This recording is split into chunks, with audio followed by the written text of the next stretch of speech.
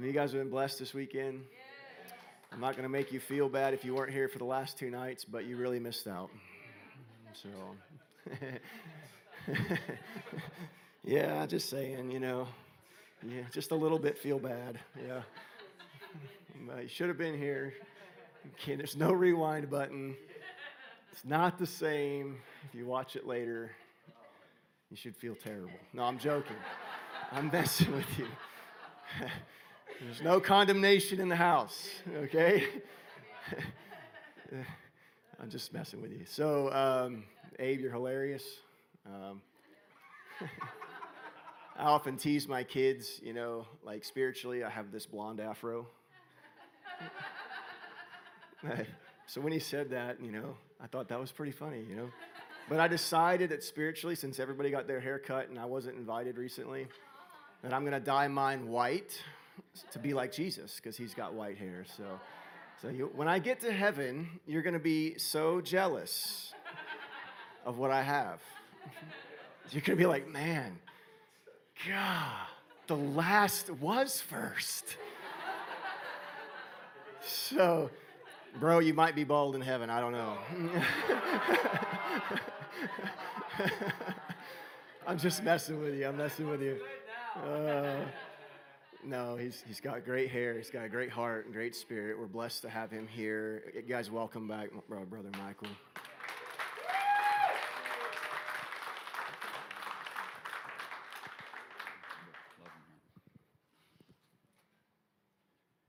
Man, my wife and I are really honored to have been able to spend these days with you guys.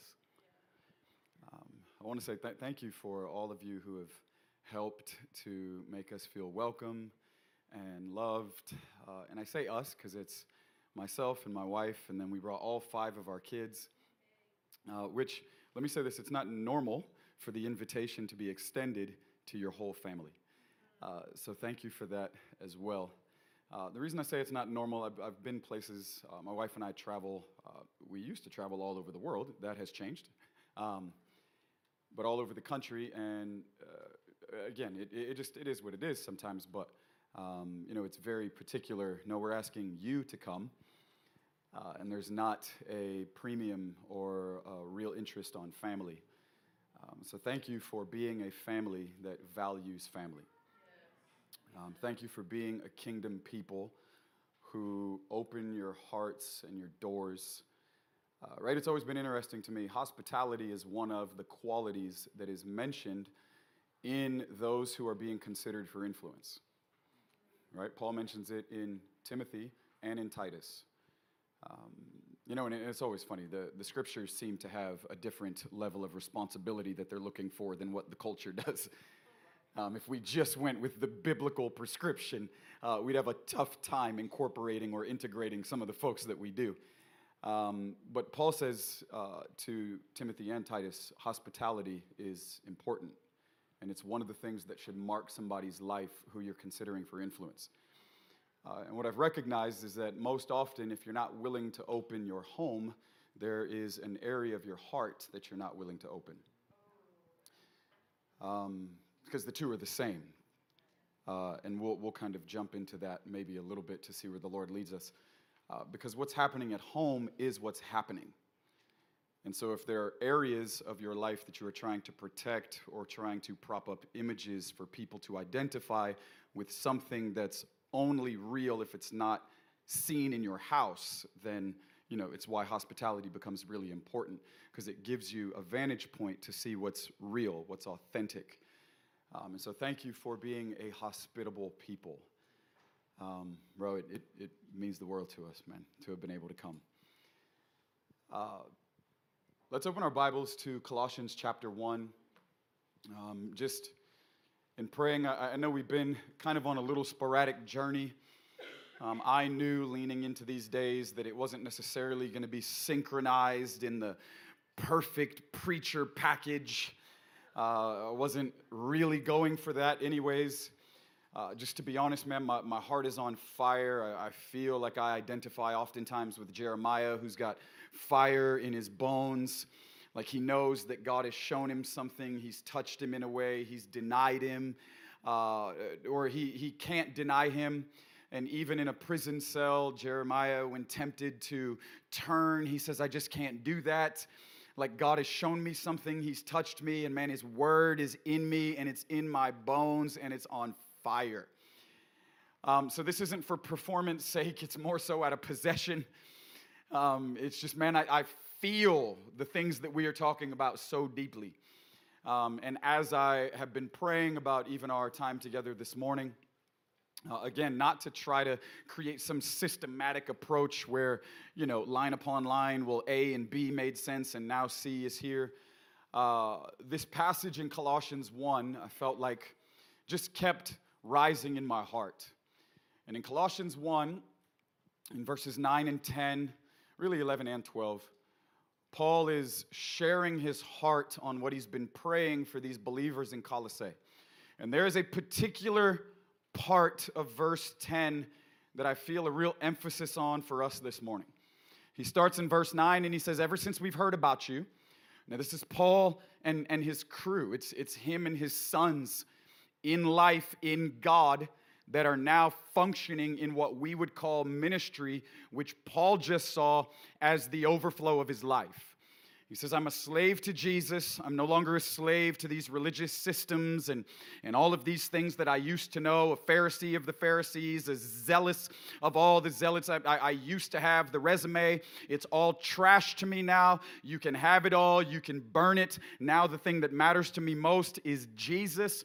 I've seen him for myself. He's transformed my life, and now I've given my life and the rest of my life to be radically aligned to him as a real person, not to some idea, some concept, not some system. I can see him. There is a man that is alive from the dead, and by the invitation of God, he has made himself available to me. He is accessible, and he has shared his life with me now so that I am able to know him and to pursue him for the rest of my days. I want to be radically aligned to God. And then out of being radically aligned to God, I want to be radically aligned to his purposes. And so it's both, right? But there's one that is definitely more important than the other. Right? We are lovers before we are laborers. Because God takes lovers and turns them into laborers. Because it is easy to be a laborer and not be a lover, when we've determined that the value of our life is found in the things that we do. No, we do what we do because we are who we are. Right? And out of being, we learn doing. Right? We want Marys who learn how to work and not Marthas that we try to train to worship.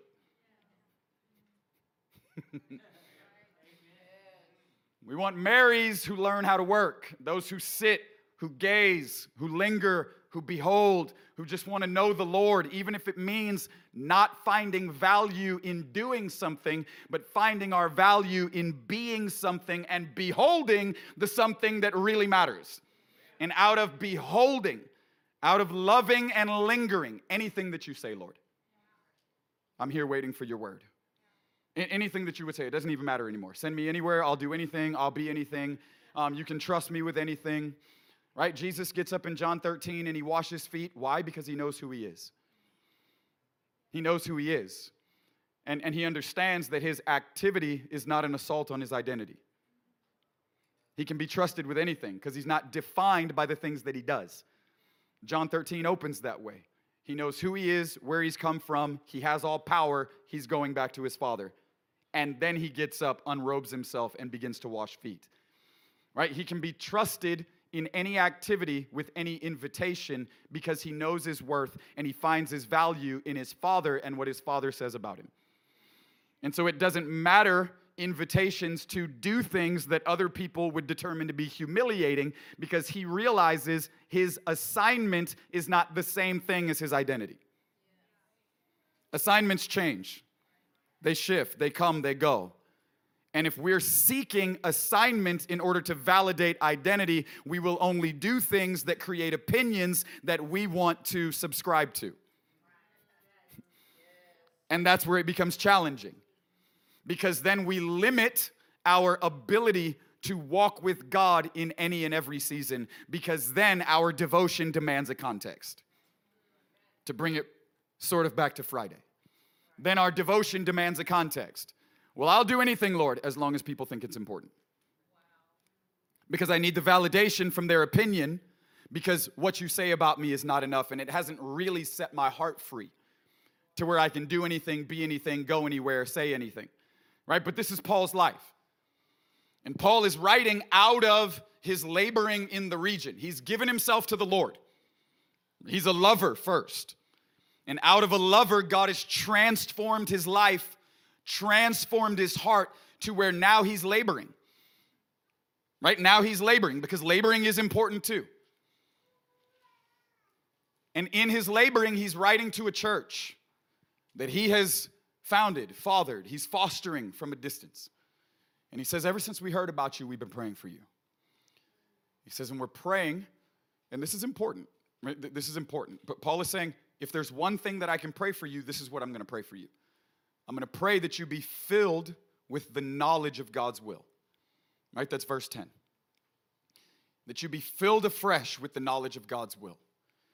That it's going to require you being able to discern by the Spirit what it is that God wants, so that the things that follow in what it is that I'm praying can actually be accomplished.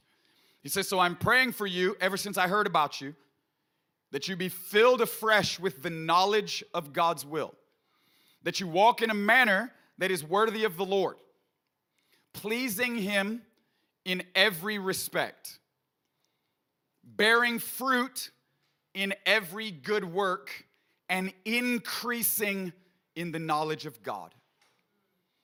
And it was this last part. I know that there's 11 and 12, but I told you there's a piece of verse 10 that I really felt branded in my heart for us this morning. And it was that statement, increasing in the knowledge of God. I feel as if there's a very real invitation from the Lord to our hearts this morning by the work of his Spirit in our midst to give our lives to the ongoing journey and adventure of increasing in the knowledge of God. Increasing in the knowledge of God. To actually know him.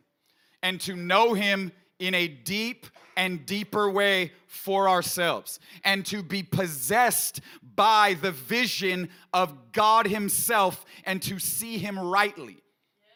Because until we see him rightly, we cannot respond appropriately. Because he is not who we want him to be, although at times our ideas of him may align with who he actually is. He just is not trying to be anything or everything that we think or demand our God should be. But he is who he is, and it's important that we give our lives to the ongoing journey to know him as he is. So that we are not compromising our assumed knowledge of him by things that we've learned to do over time. Because the two are not the same thing, right? And if Matthew 7 reveals anything to us, it reveals that those of us who don't actually have intimacy will always point to activity as a way to validate our lives. Think about this. They're standing before Jesus at the end of the age. It is the most important conversation any of us are ever going to have. I promise you that. Any of us.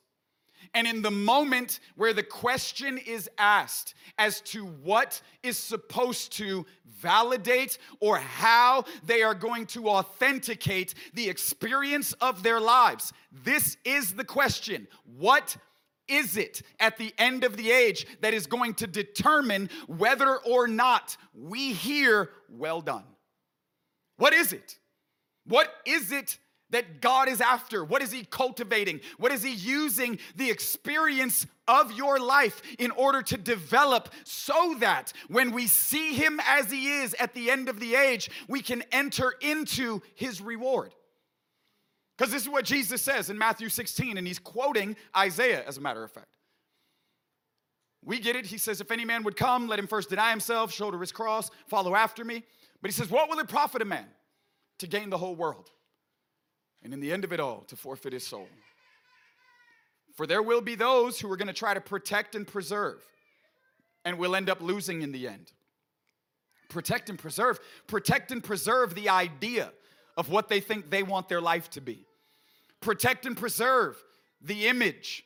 Protect and preserve the things that they value. Protect and preserve the opinions and the applause and all the accolades of the world system. There will be those that wrestle their life trying to protect their life and the idea of what they want their life to be. But in the end, they're going to lose.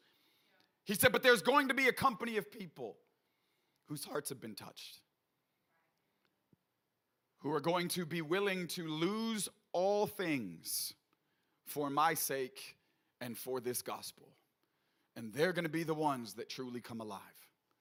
They're going to be the ones that actually find out who they really are. They're going to be the ones beautifully synchronized to me and to my purposes, radical alignment. They're going to be the ones. And he says, for the sign of the Son of Man will appear in the sky at the end of the age. We realize this 1 Thessalonians 4 charge that even Paul trumpets. He says, when the trumpet sounds, the lightning flashes and the sky cracks. And in the sky will appear the sign of the Son of Man. And he will come riding upon the cloud in all the glory and all the authority of his Father with a host of angels.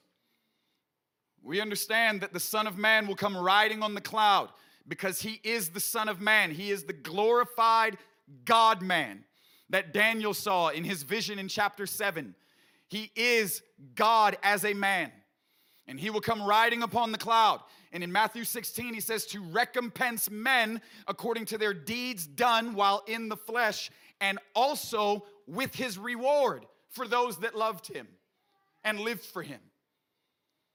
And in Matthew 7, we understand that it's just not activity alone that determines the reward at the end of the age.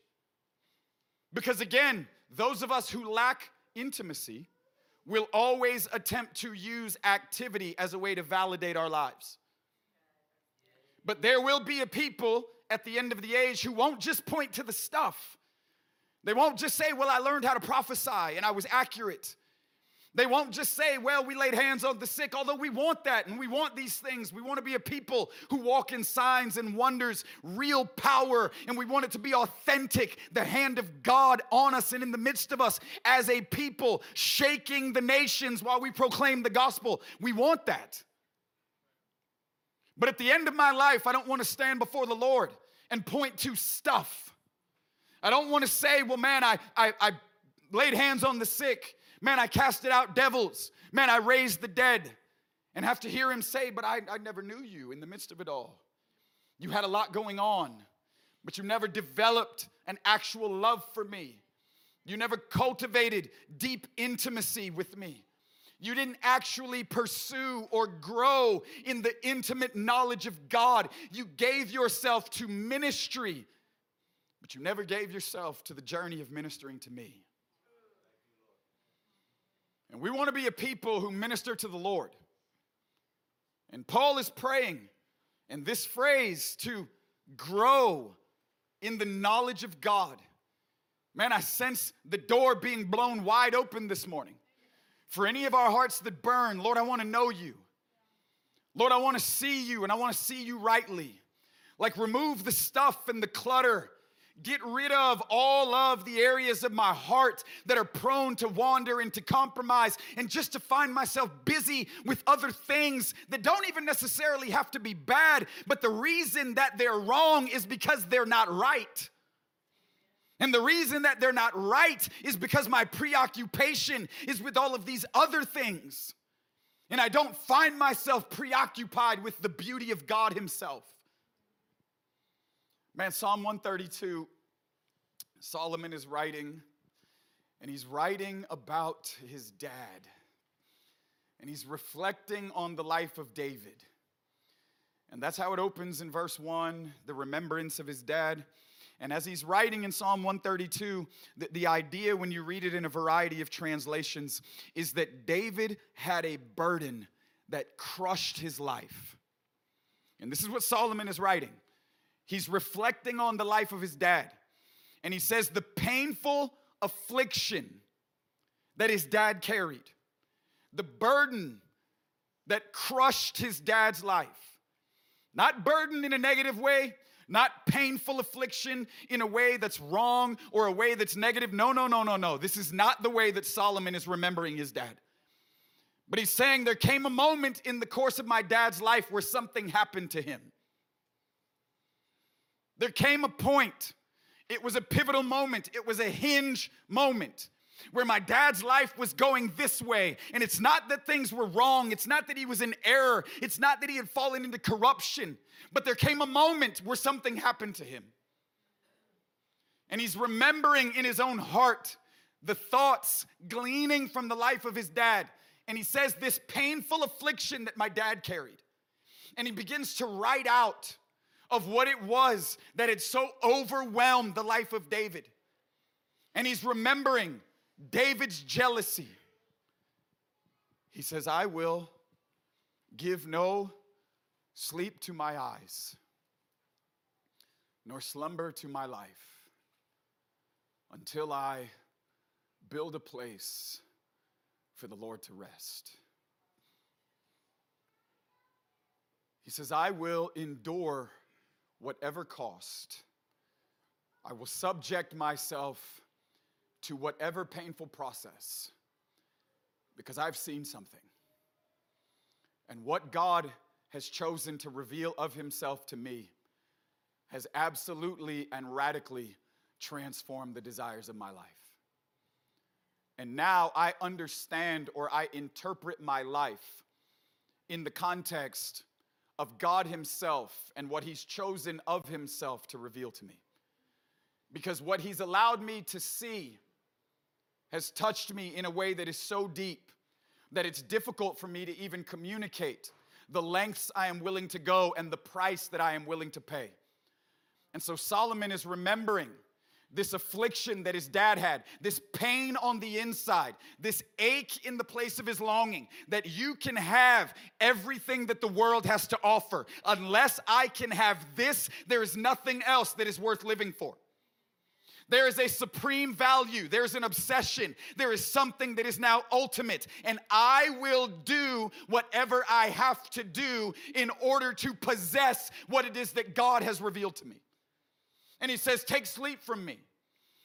Again, you have to hear this in light of David attempting to communicate something that he has in the place of his desire that is so real. He has been touched so deep, and the pain that he feels of not wanting to live without what it is that God has shown him is authentic. Man, you can't fake this. David is like, you want sleep? Take sleep. Up through the night, up early. He says, Lord, take sleep from me. Whatever has to happen, take rest from me. If I must, I will give no slumber to my life, nor will I linger in my bed until I can provide a place, until I can build a place, until God allows me to cultivate what it is that he's revealed to me. I want him, and whatever I must do to have him, I'm willing to give my life to it. You see, David's one thing desire out of Psalm 27, even though I get it, it's bumper sticker friendly and, meme savvy and all this kinds of stuff. David wasn't thinking of social media memes out of this Psalm 27 desire. This one thing I ask, and this is what I'll seek. But it starts in verse 1 with, for the Lord is my light and he is my salvation. He is my light. Ministry is not my light. Gifting is not my light. Riches is not my light. Fame and prestige and power and platform is not my light. These things, let they be what they be, and responsible we want to be with whatever measure God would give us grace for his purposes and not our own. But he is my light and my salvation. And because he is light, in him we can now see light and see right. And because God had become everything to David, David said, I now have this jealousy. There's one thing that my life is going to be defined by. One thing. There is one thing that I'm after, If I am to be spoken of, I will be spoken of in this context. And it's not that David didn't have anything going on. It's not like his life wasn't filled with an abundance of other responsibilities and things that God had given him to do. We understand David was king. We understand David oversaw the greatest army in the region at that time in their moment of history. David had a lot of things that were happening, but everything that was happening had become subject to what had happened to him out of the way that God had revealed himself to him. David prepared a place for the ark, and he became responsible for setting the presence of God in the center of the city because the presence of God had already been established in the center of his heart. And may God give us grace in greater ways for the jealousy that we bear in a private sense, for him to establish into corporate realities, for him to establish on public scales. David prepared a place for the ark, 1 Chronicles 1 and 2. And he brought the ark into the center of the city because it was what mattered to him in an ultimate sense. David was king, but he understood God was king. And his life had now become subservient to the one that ruled and reigned in his heart. And David said this one thing: I will live my life out of the understanding that God is the one that is worthy. And the Lord is going to raise up a people that will not consider it to be excessive to live their lives in response to his beauty and his worth. They won't think it's too much. They won't think that you can get away with less. They won't think that culturally it's acceptable to do less than what it is that the beauty and the worth of God revealed to me in my own heart has put a demand on. You see, because there is a response that is required whenever God chooses to reveal himself. There is no indifference in moments of revelation. Exodus 19 is one of the most epic accounts in all of the scriptures. God comes down and physically manifests and reveals himself to a corporate people. He comes down upon the mount in cloud, fire, lightning, glory, the shakings, the rumblings, and the voice of the Lord. And he physically manifests himself. God comes down. And they say, I don't really want anything to do with that. You can have that. We'll take this guy. Give us Moses. Because it's easier to relate to him. It's easier at times to try and influence him, manipulate him, because we think we're the same. He's more like us than what's going on up there. We'll take this guy, you speak to this guy, and we'll stay as clear from that as we possibly know how.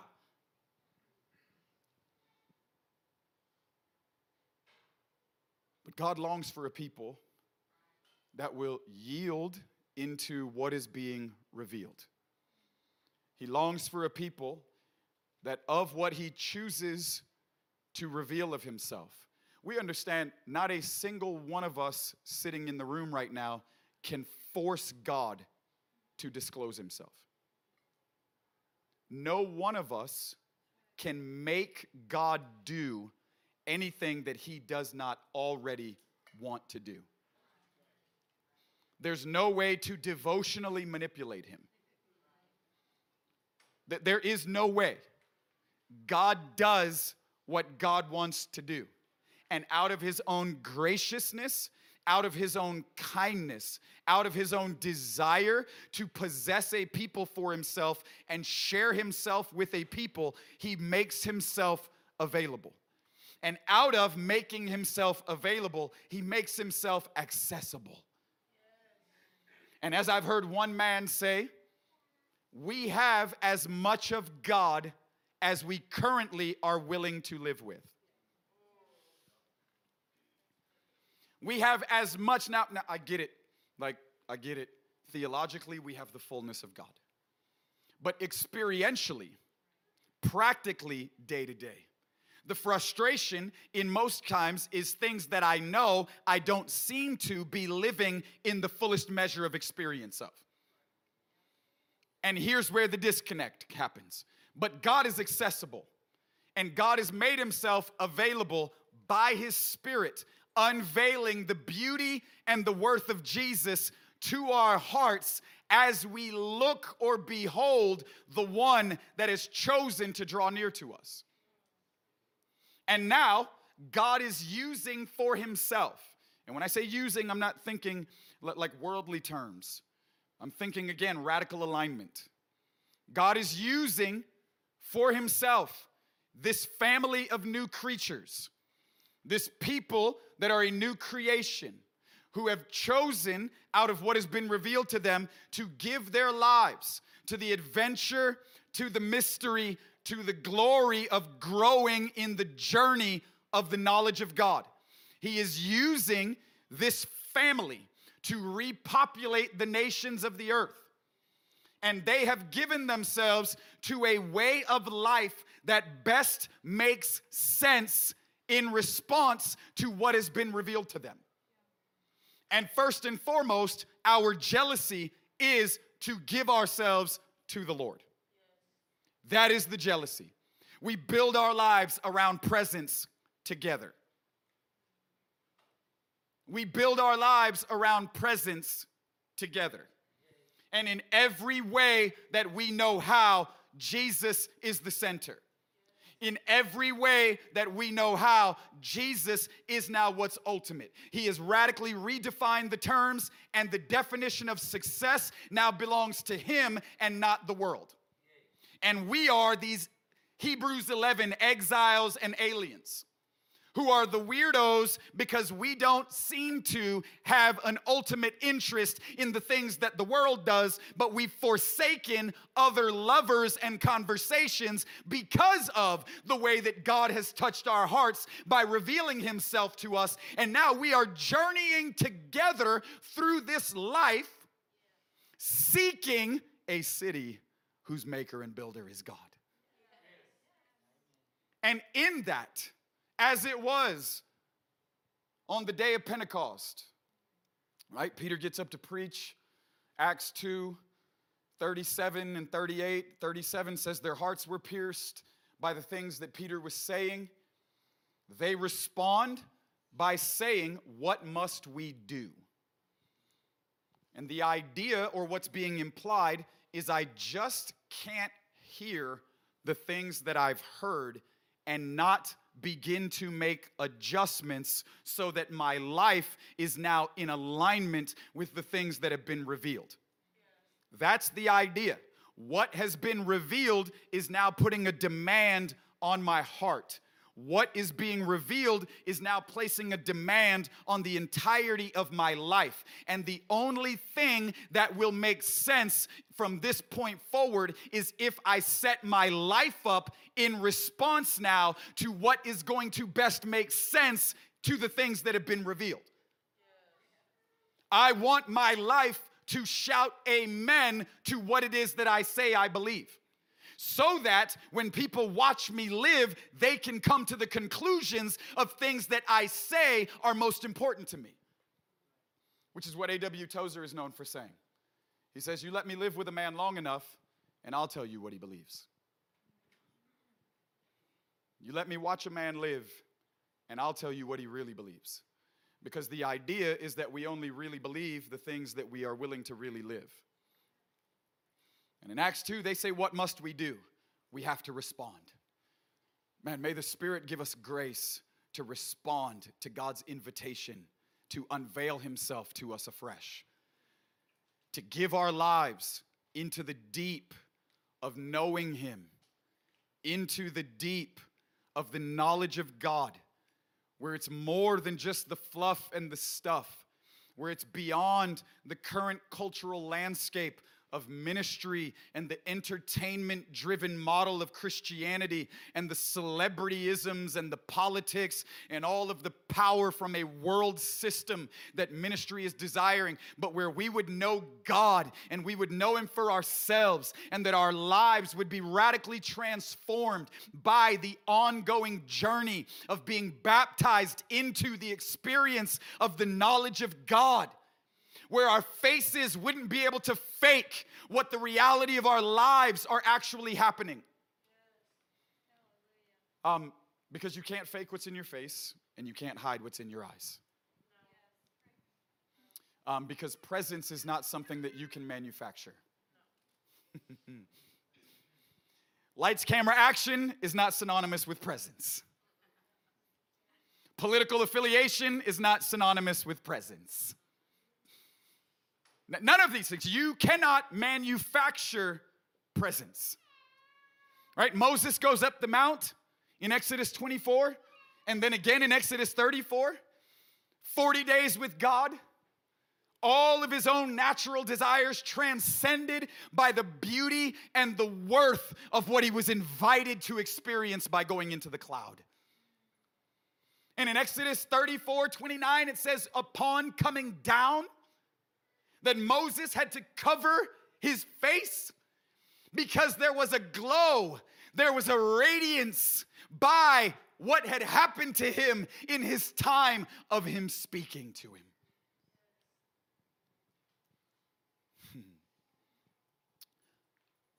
Something should happen to you as you give yourself more and more in greater measure to what it is that God has revealed to you. There should be a consequence. There should be something that is experienced as a consequence of giving yourself in a greater way to presence. Moses comes down and his face is glowing. Right? We get it. Psalm 34, those who look to him, their faces are radiant. We get it. Acts 6:15, Stephen is standing out in the streets and his face is glowing. It's radiant. But it says the heavens are open and he's got a clear vision of the Son of Man standing at the right hand of the Father. Moses didn't go up the mount seeking some face glowing anointing so that he could take the show on the road and start having face glowing meetings.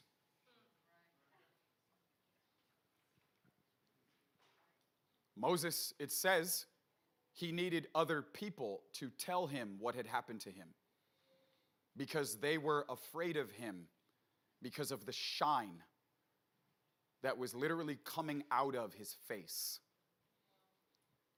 Matthew 6, Jesus says, when your eye is single, your whole body will be filled with light.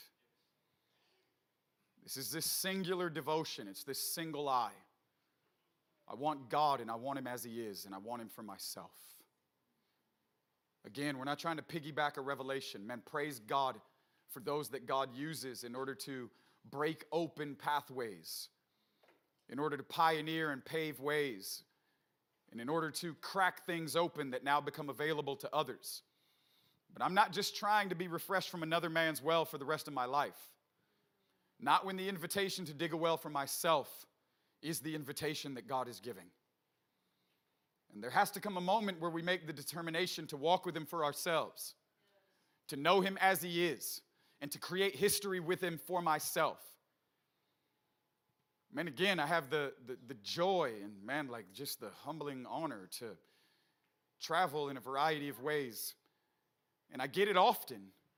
People are like, I want you to lay your hand on me because God has told me I'm supposed to get a double portion of what's on your life. I want you to lay your hand on me because I'm jealous to carry what you carry. I want you to lay your hand on me because what God has done in you, he said that if you would lay your hand on me, he's going to give it all to me. And I think to myself, you think in 1 second, God is going to allow you to bypass a process that has taken me 2 decades to die time and time and time again, to say yes time and time and time again, to continue to give myself in a price, in a painful way, to the knowledge of God, when all of my own, at times, wisdom and reasoning is screaming at me, when all of the opportunities of the world are telling me that there's another way. You think in a moment God is going to give you what I've developed in the place of history? Have you lost your mind? Reinhard Bonnke laid hands on a young man one time, and I feel it's okay to share the story. Reinhard Bonnke laid hands on a young man one time who said, Reinhard, the Lord spoke to me and told me that I'm supposed to have a double portion of what's on your life. Would you lay your hands on me? And Reinhard said, you're going to get a double portion in a moment. And the young man said, yes, I know that God has spoken to me. Would you pray for me? And he said, yes, son, I will. And this young man got all like, oh man, it's about to happen. Like it's about to go down. Like he said he would pray. And Reinhard laid his hands on this young man. And he said, Lord, I'm asking you to slap the lazy spirit off of this man that thinks he can get in a moment what has taken me a lifetime to be able to cultivate in you. We want to give ourselves to God for ourselves. And I can't lay my hand on you and give you history. But I can lay my hand on you and ask God to give you a hunger for you to create history of your own. John G. Lake said, if there were one spiritual gift that I could see manifest in all of my meetings, John G. Lake, a general, a powerhouse, a man who knew God and had given himself to the intimate knowledge of God and his purposes. He said, if there were one thing, if you gave me the choice to see in every meeting that I preached would actually become real in the hearts of the people, he said it would be this: spiritual hunger. That a hunger for God would come alive on the inside.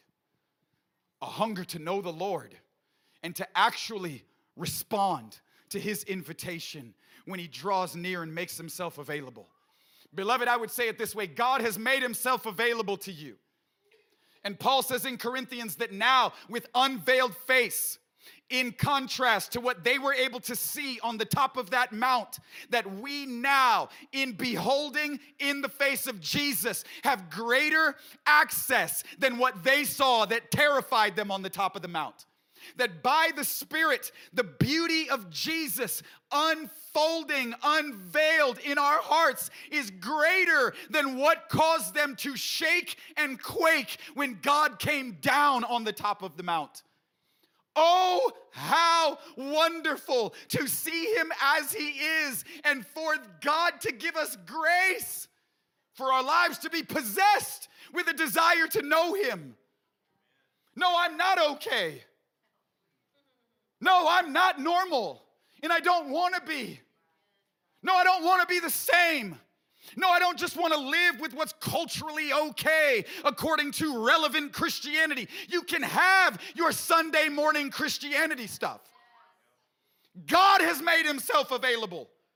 And he's not driving some entertainment show where 90 hours on a Sunday is all that Jesus laid his life down for. He's not running an entertainment company.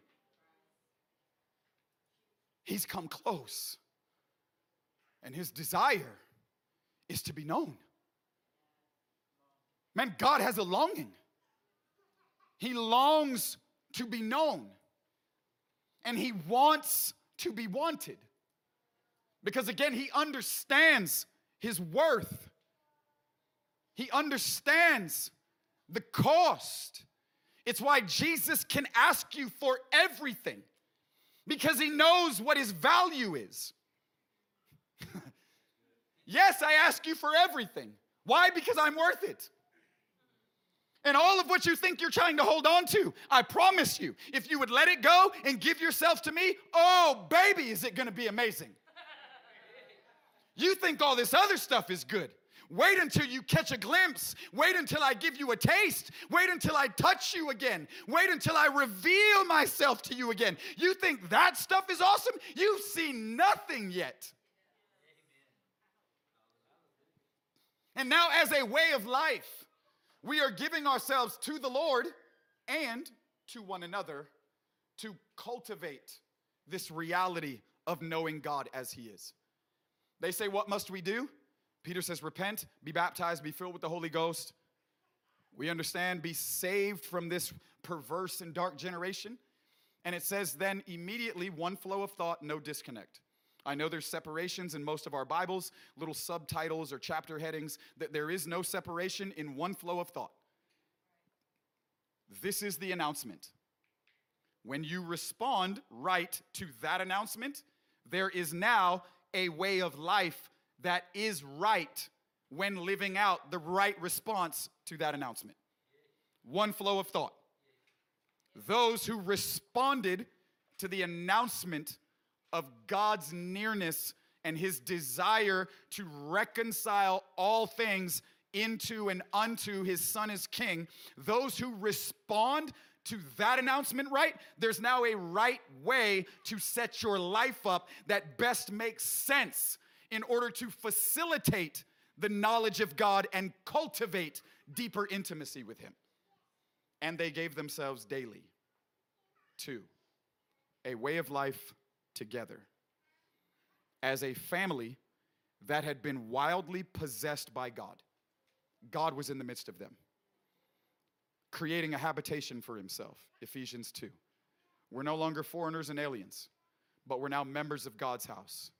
The wall of hostility has been conquered. It has been torn down. We are now the beautiful expression of one new man, a family on mission, possessed by God and aligned to his purposes. And as a family, our way of life together, centered on his presence and knowing him as he is, ministering to the Lord, we are now out of ministering to the Lord in the journey of knowing him for ourselves. We are learning how to minister to others. That's the goal. You minister to God, you draw near to his heart, he reveals to you how to minister to others. That's the model. And their way of life together, centered on presence, is what God used in order to shake everything in the place where he had planted them. Because that's who we are. We are a family that has been wildly possessed by God and radically aligned to his purposes. The church is a family. It is not an event that happens on Sundays. Right? I'm saying things that we already know, not assuming that it's not known. I know that it's known here. But we are a family, not an event. Even if my family hosted a barbecue once a week, you would never say, well, the Dows have just become a barbecue, by golly. You wouldn't say that. It would be absurd. It would be comical. Because the idea would be that even without the events that my family hosted, my family would still be my family. And whether it's a barbecue, a birthday party, a golf outing, even without those events or those activities, my family would still be my family. My family would still have an identity. My family would still have a value. My family would still have a purpose, even if separated from the events that we feel responsible to facilitate. Without those things, we would still be who God says we are. And this family, as a heavenly colony planted in the earth, is now living as ambassadors. They're living as representatives. This is the charge that Paul saw in 2 Corinthians 5.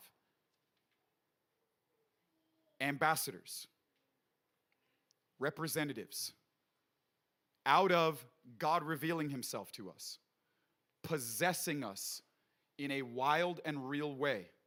We are now living as ambassadors, which means that we are a heavenly people, that we are a Jesus people, period. That we should see ourselves in light of the way God has revealed himself to us and our identification of a people that belong to his Son. That means we're not American Christians. We are Christians that live in America. Oh, and it matters. It is very difficult at times, and people get very hostile when I suggest to them that they need to be delivered from their Americanism. that the American dream is not God's dream. That God has a dream at times that is confrontational with the American dream. And that our mission at times is going to provide unique intersections in order for what's in our hearts to be revealed as to where our allegiances really lie. So we're not American Christians. We're not Republican Christians. Oh my. If there's a back door somewhere, bro, like the natives are getting restless. We're not Republican Christians. We're believers in Jesus. We're believers in Jesus. And our life has been planted in America in order so that while there's still time, we can grow in the knowledge of God and be radically aligned to his purposes while time still remains. Because God is patient, 2 Peter 3, 8, and 9. He's not disconnected, disinterested. He's patient because he has a desire for all men to come to repentance. And we are a merciful offering to the cities, regions, and nations of the world while time still remains. We are a people that have been delivered from the world system, that are being developed in the knowledge of God, that are being conformed to the image of his Son, that by being aligned to his purposes are announcing the gospel, meaning there's still time. Come out. The plan is twofold, internal and external. Internal, give yourself to the knowledge of God. Be conformed to his image in the context of family. That's internal. Because time is the container and the church is the crucible of how God is conforming a people to the image of his Son, for his Son. And then the external mission, announce the gospel. Paul says we carry the word of reconciliation and the ministry of reconciliation. Pleading with people on behalf of the Lord, as if God himself were begging people through our lives, while there's still time, be reconciled to God. Paul saw his life in light of these realities.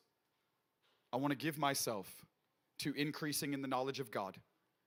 And then out of learning to love him, learning to set my life up where presence is what matters, learning to give myself in consistent ways by the grace that God will give to exploring, to journeying, to delighting, to adventuring out into the deep places of who God is. This is what my life is about. And then any assignment that God would give me, he can trust me because I understand my life in light of knowing him first and not just wanting to do things for him first.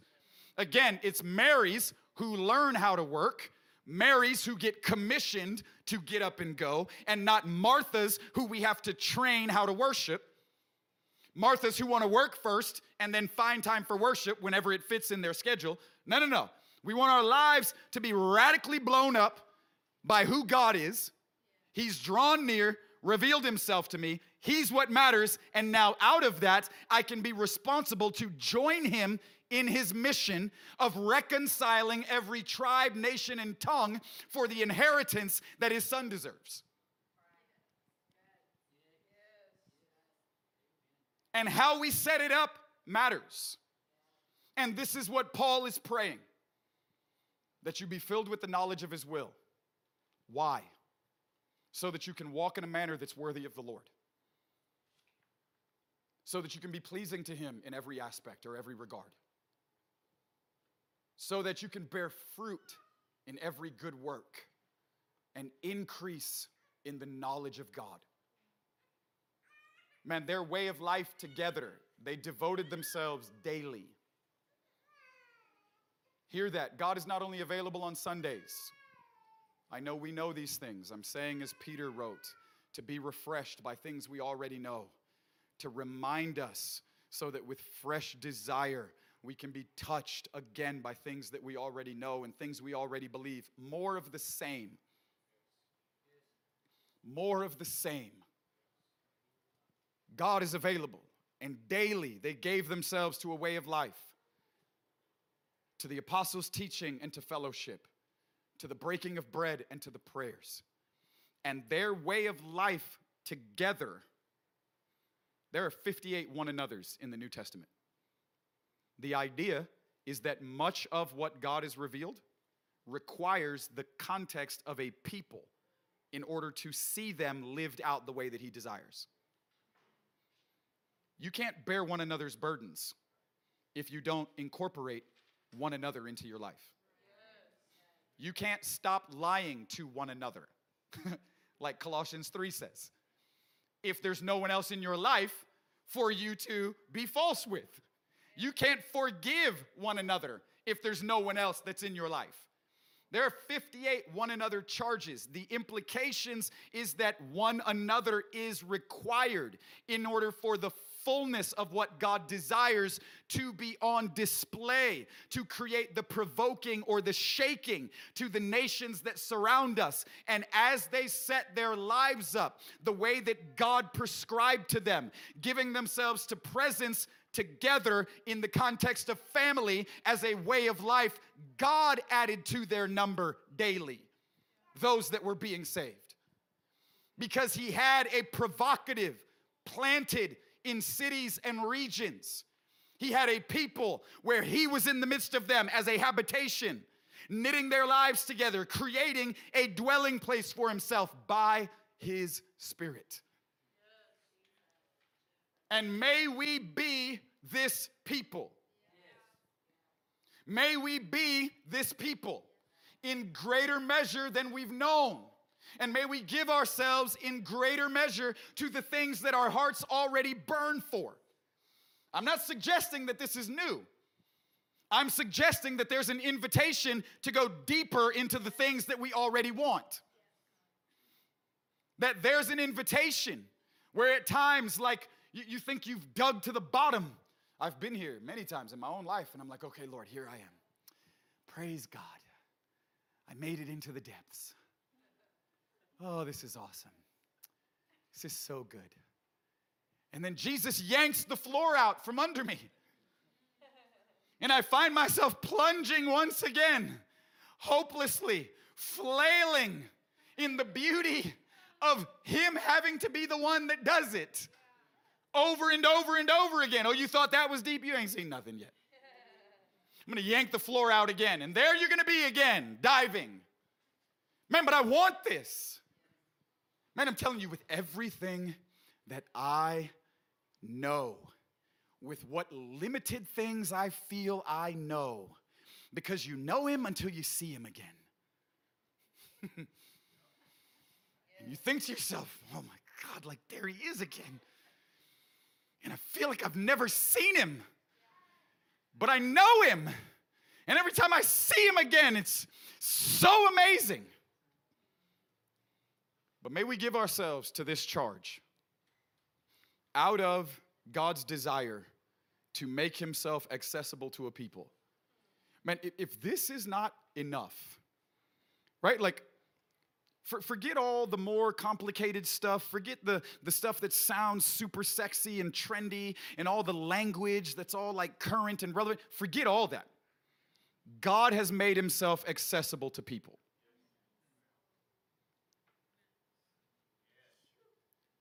God has made himself accessible to people. And here's the invitation. Come one, come all. Feast. I'm available. Here's the invitation. Come one, come all. Feast. Come and eat and drink. And buy from me. Come one, come all. Here I am for the taking. And I believe that the reason the Lord has asked me to share the things I've shared is because there is a people here that want him. And this is to, in certain terms or in simple terms, I'm trying to be a tank of gas on a burning heart. Because I believe that there are hearts in here that are on fire for the Lord and on fire to be aligned to his purposes. And so to refresh you in things that you already know, may we feel commissioned afresh into the things that we've already given our lives to. May we feel a fresh sense of urgency and the call of God to himself as a person as he's made himself available, and then unto, out of being lovers, laborers for God, being aligned to his purposes. Joining God, who as a person has become our dream, and now giving our lives in alignment to God's dream, which is his mission that he is working out throughout the nations of the world while time still remains before he releases his son again. May we feel a fresh sense of being commissioned into life together as family, centered on presence and knowing God in a deep way. And out of this, giving God a people that want to respond to the invitation because of how accessible he is, let him speak to us, and in a diversified way, establish responsibilities for us to labor with him out of the love that we have for him. May this be our life, and may we feel energized afresh to give ourselves to things that we already say we want. Amen? Let's do this. Let's stand together. I'm going to have us close out in a particular way.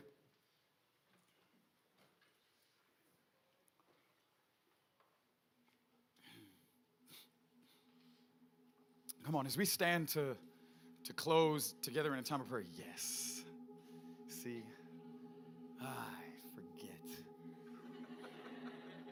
We just talked about this before the meeting.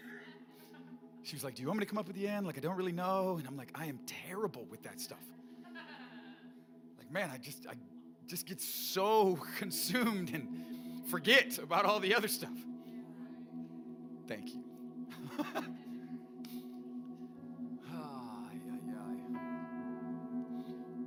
Let's put our hand on our heart, so over our chest. Holy Spirit, I'm going to ask you to do something that, in order for it to be real, it's going to have to be you. As we put our hand on our chest or over our heart, would you brand us with a fresh fire? Would you mark our lives with a real desire? We don't want to be Davidic just for the sake of being weirdos and just having a term that we subscribe to. But even as Solomon was remembering the life of his dad, there was a painful affliction that he says his dad lived with. Oh man, it hurts so good. It hurts so good. And I'm telling you, one glimpse, one taste, one touch will ruin you for the rest of your life. One glimpse, one taste, one touch. And Solomon, remembering the life of his dad, he said, man, like my dad was one way and then something happened. Something happened, man. I'm telling you, like God showed him something. He touched him. God came near. He visited him. And in the way that he visited him, he revealed something to him. Holy Spirit, I'm asking you to do that for each and every one of us, regardless of where we feel we are. There's no resume necessary. There's no pedigree necessary. Hunger. And for those of us who don't have it, Holy Spirit, would you make the deposit now? Give us hunger. Grant us hunger. Grant us hunger. Like an all-consuming wildfire on the inside. Grant us spiritual hunger. Cause our heart to be quickened. Apply the defibrillator to those of us who feel like we've been in a dry or cold or callous season, and we've just been propping up all the externals. Hit us now, I pray, and charge us afresh with the lightnings of God, the electric pulses and impulses of the Spirit pumping through our veins. May we feel it in our chest and in the core of our very being. touch each one right now, exactly where they are. Exactly where they are. Woo. We want to know you, Lord. Bring our hearts alive in the revelation of God. Oh, it hurts so good. This painful affliction that David lived with. This burden that crushed his life and put everything else into its proper context. Nothing else makes sense if this is not making sense. Nothing else is going right if this is not established in its right place. I want to know you, Lord.